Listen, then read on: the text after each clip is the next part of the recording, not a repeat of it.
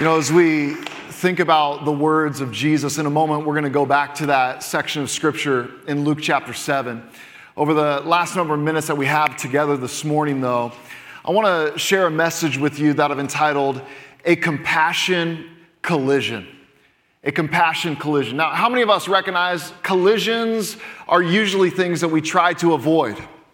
Right? We avoid collisions, whether it's walking through a crowd, whether it's driving our car.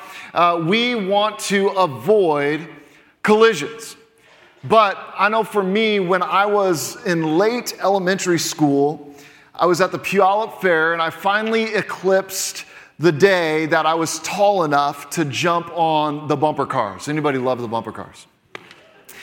And I learned something important that day about the human condition. There's basically two types of people that exist in this world, and it's seen how we engage with bumper cars. There are people who are avoiders. Can you say avoiders? Okay, these are the people who they get on a bumper car and they think the goal of the game is to avoid getting hit by anybody else. These are faithful followers of Jesus. These are people who get it. These are people who live with a sense of peace and security in their lives. And then there's another group of people, when they join the game of bumper cars, these people are in need of redemption, of rescue, of healing, of maybe, some help. These are the wreckers. Can you say wreckers? There's two types of people that exist in the world. You can divide them. It's wreckers and avoiders.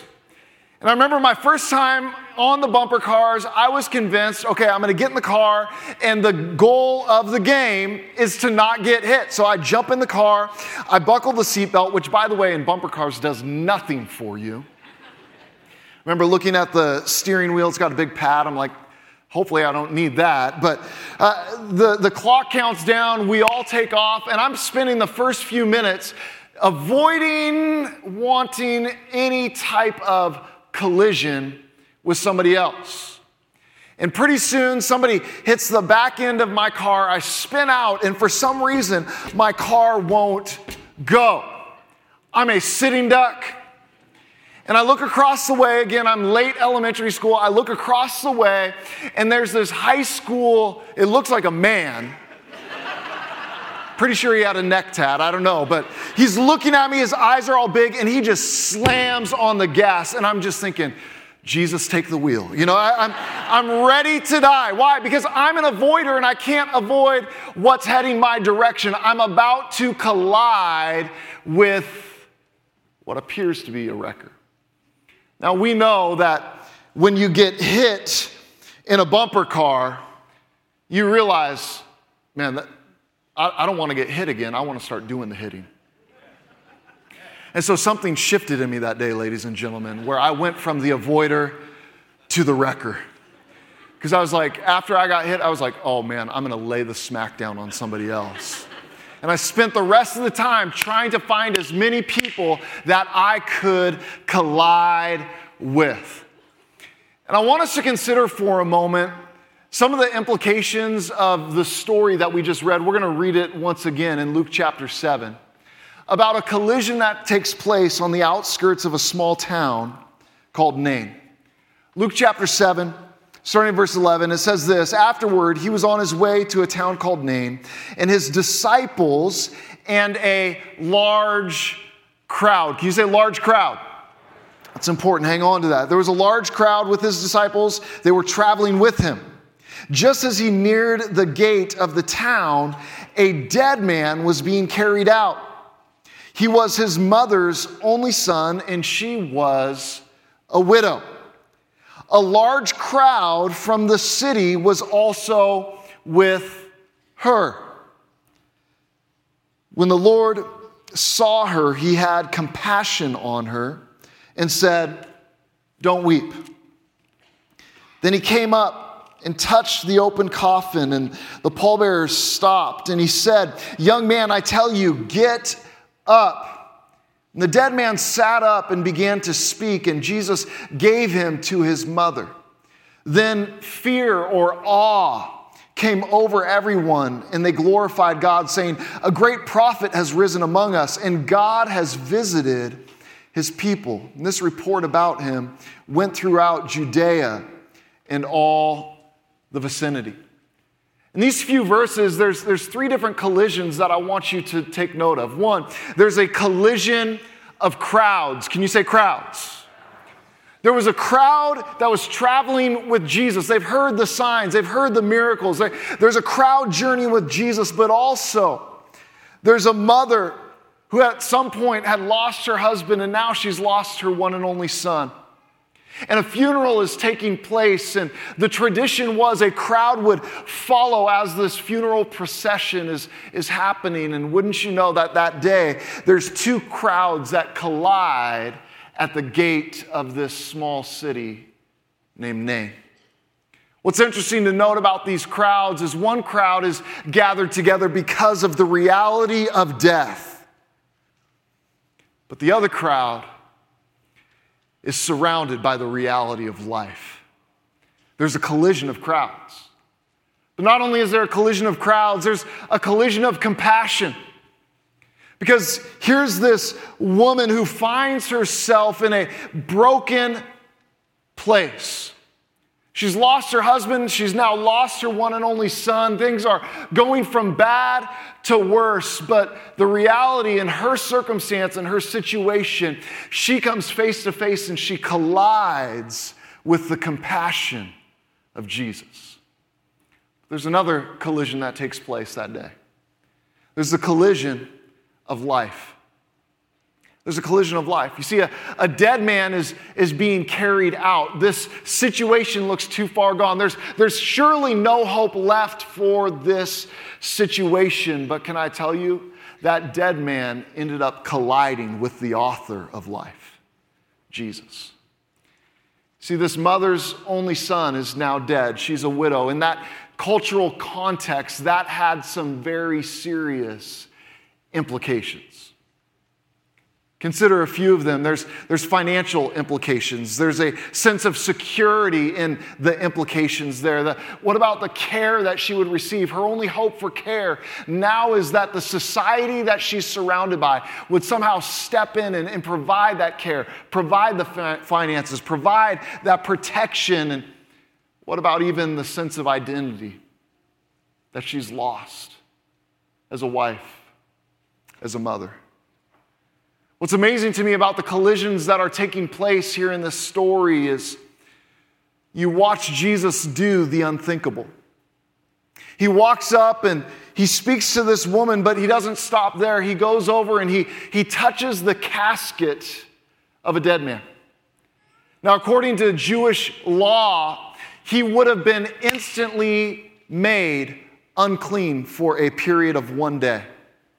And in fact, it's one thing to touch the casket. It's another thing to touch the body, which would have made him unclean for an entire week. But something interesting takes place in this moment. You see, instead of that uncleanness influencing Jesus and impacting Jesus, did you know what happens? The influence goes the other direction. It wasn't the uncleanness that impacted Jesus. No, the life actually touched and transformed the very thing that was unclean and dead. Something shifted because of a collision. What does that mean for us today? Well, there's a few things that I want to draw our attention to this morning. Number one is this. There's nothing greater than a collision with Jesus. Understand, in your life and my life, and I get it, some of us today, we are avoiders. We're like me on the bumper cars. Maybe you were drug here today. This is the one Mother's Day gift you gave your mom today. You're like, okay, I'll go to church. But if this Jesus thing comes up, man, I'm out. Some of us are avoiders, but understand, one of the greatest things we could ever experience in our lives is a collision with Jesus. There's nothing greater. Why? Because when your life collides with Jesus, you are literally colliding with hope.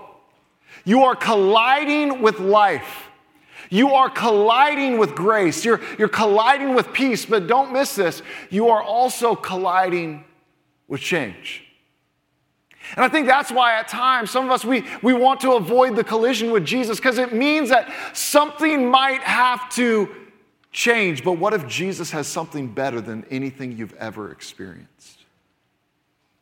See, as I look at this story, I notice a few things. One, I notice this, that even in the crowds, Jesus sees you with clarity.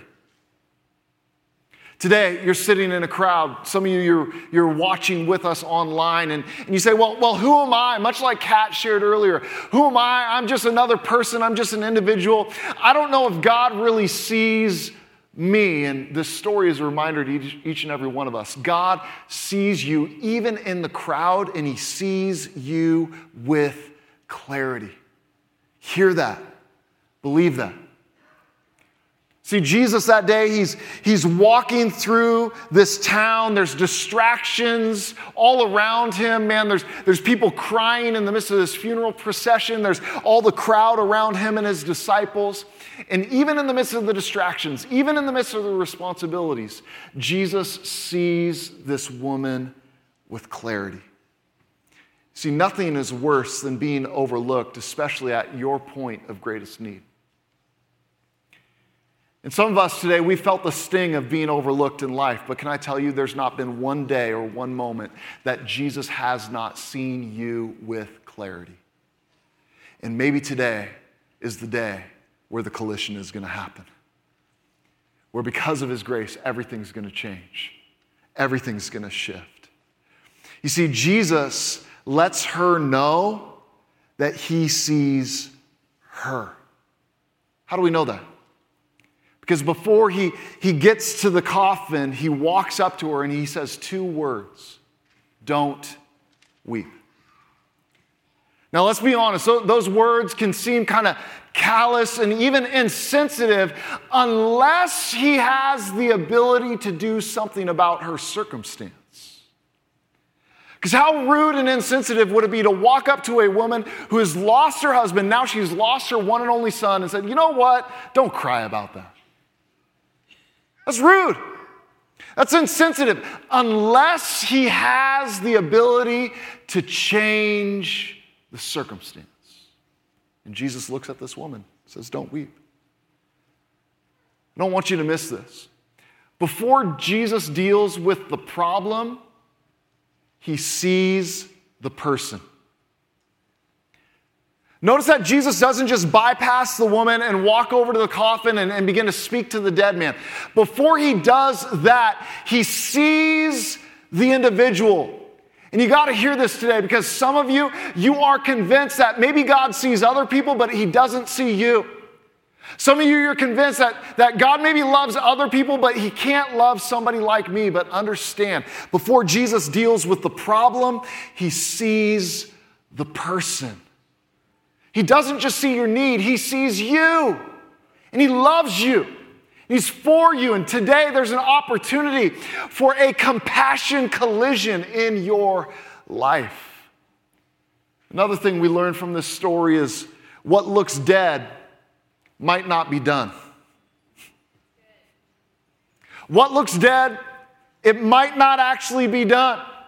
And I get it, there might be things in your life that you look at them and you go, well, Tyler, it's too far gone.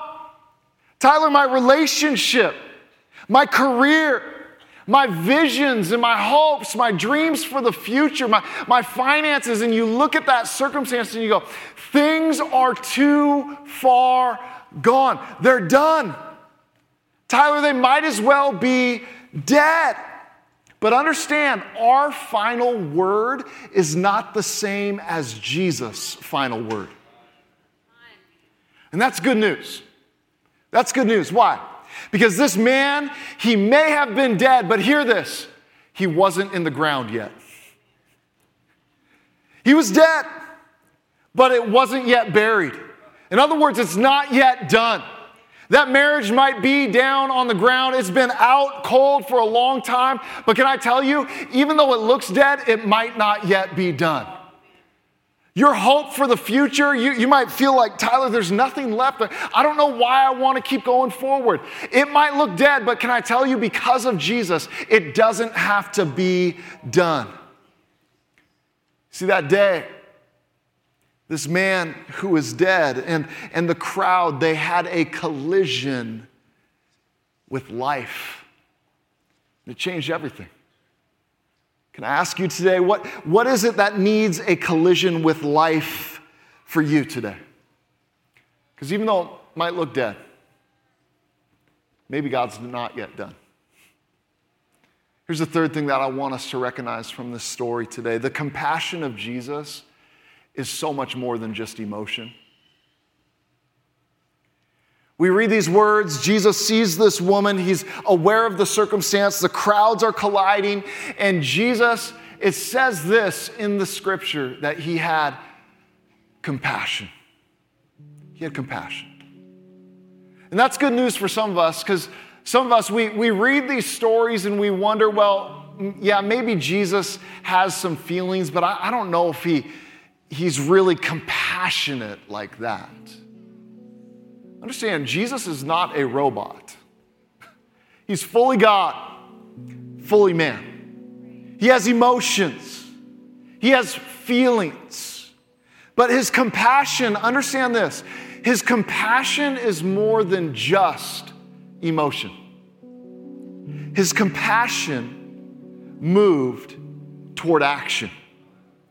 You see, this is why a collision with Jesus is so different. How many of us know there's times in our lives where all we want is some compassion? We want somebody to feel some emotion. We want somebody to feel sorry or give us some pity. And let's be honest, that helps us for a moment, doesn't it? Some of us in the last year, we probably looked around and we're like, man, doesn't anybody, can somebody just acknowledge that life is challenging for me right now? And at times people will walk up and say, man, I'm so sorry for what you're going through. Oh man, life must be. And that pity feels good for a moment, doesn't it? But here's the problem with receiving just pity or emotion from people. It actually does nothing to change my circumstance. And I'm thankful that the God of the universe, who's now clothed in humanity, his name is Jesus, he looks at the individual, and yes, he has compassion, but that compassion doesn't just stay at an emotional level. It moves him toward action. Action that brings about change. You see, a collision with Jesus is different. He does the unexpected. He does the unthinkable. He not only provided comfort for this woman, what did he do? He provided life for something that looked too far gone. Can I ask, where is it that you need a collision with the compassion of Jesus? And I get it, some of us today, we are the avoiders. We get in that bumper car and we're like, okay, Jesus conversation, okay, go as far away as possible. We're unsure, because if we actually collide with Jesus, what has to change? What needs to adjust? What's going to look different? What might I lose? And friend, can I ask you to consider a far more important question? What is it that you will gain? What is it that you've been missing out on?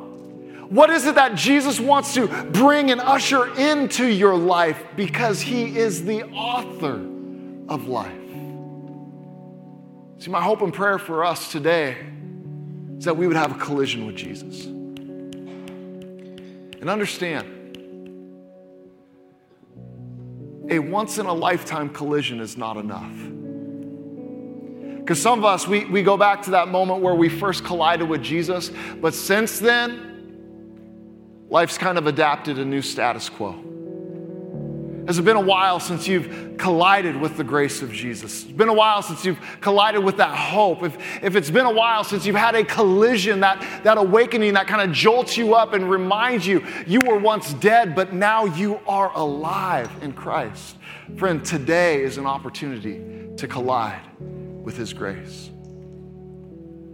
So thankful that we have a God who doesn't make us chase him around, hoping to capture him. But understand, friends, much like that high school boy in that car, some of us, we're just a sitting duck today. And Jesus is waiting. He's ready to collide with you in the best way possible. It might shake your life up. You might walk out of this place different than the way you came, but can I tell you, it's one of the greatest gifts we could ever experience or ever receive. Why? Some of us today, we need to put our trust in what Jesus has already done for us through his life, his death, and his resurrection. Across this room, can I invite you to bow your heads with me? Those who are watching online, I want to encourage you to do the same. Why do we do that? Because I think there's something about shutting out the distractions, focusing. Because there's some of us today, we look at the circumstances in life, we look at the crowds that we find ourselves in, and we wonder, God, do you even see me? And I'm here to tell you today, Jesus sees you, and he not only sees you, he sees you with clarity. There's some of us, we look at the hope to be made new, and we say, well, things are too far gone, Tyler, in my life. The decisions that I made, the choices that I've made, there's no way that God would want someone like me. And I'm here to remind you, listen, you're not in the ground yet. Even though things may look dead, the reality is God's not done. Others of you today, you need to be reminded that Jesus not only has compassion for you, but he has compassion that moves him toward action. Today, maybe the greatest decision you could make is simply allow his love to collide with you right where you're at today. If that's your desire, here's what I'm going to invite us to do. I'm going to ask all of us as Life Center to pray this prayer together, because we're going to agree with those who are maybe praying this prayer for the very first time. See, some of us today, we're going to make the decision to allow his grace to collide with our lives. Allow his forgiveness to collide with us. Allow his compassion to collide with us. And believing that because of that, our lives will never be the same. Come on, can you pray these words with me today? Say, Jesus, thank you for loving me. I put my trust in you. Forgive me of my sin. Make me a new creation. And help me to follow you every day of my life. It's in your name, Jesus, I pray. Amen. Amen. Can we celebrate those who are making that decision today?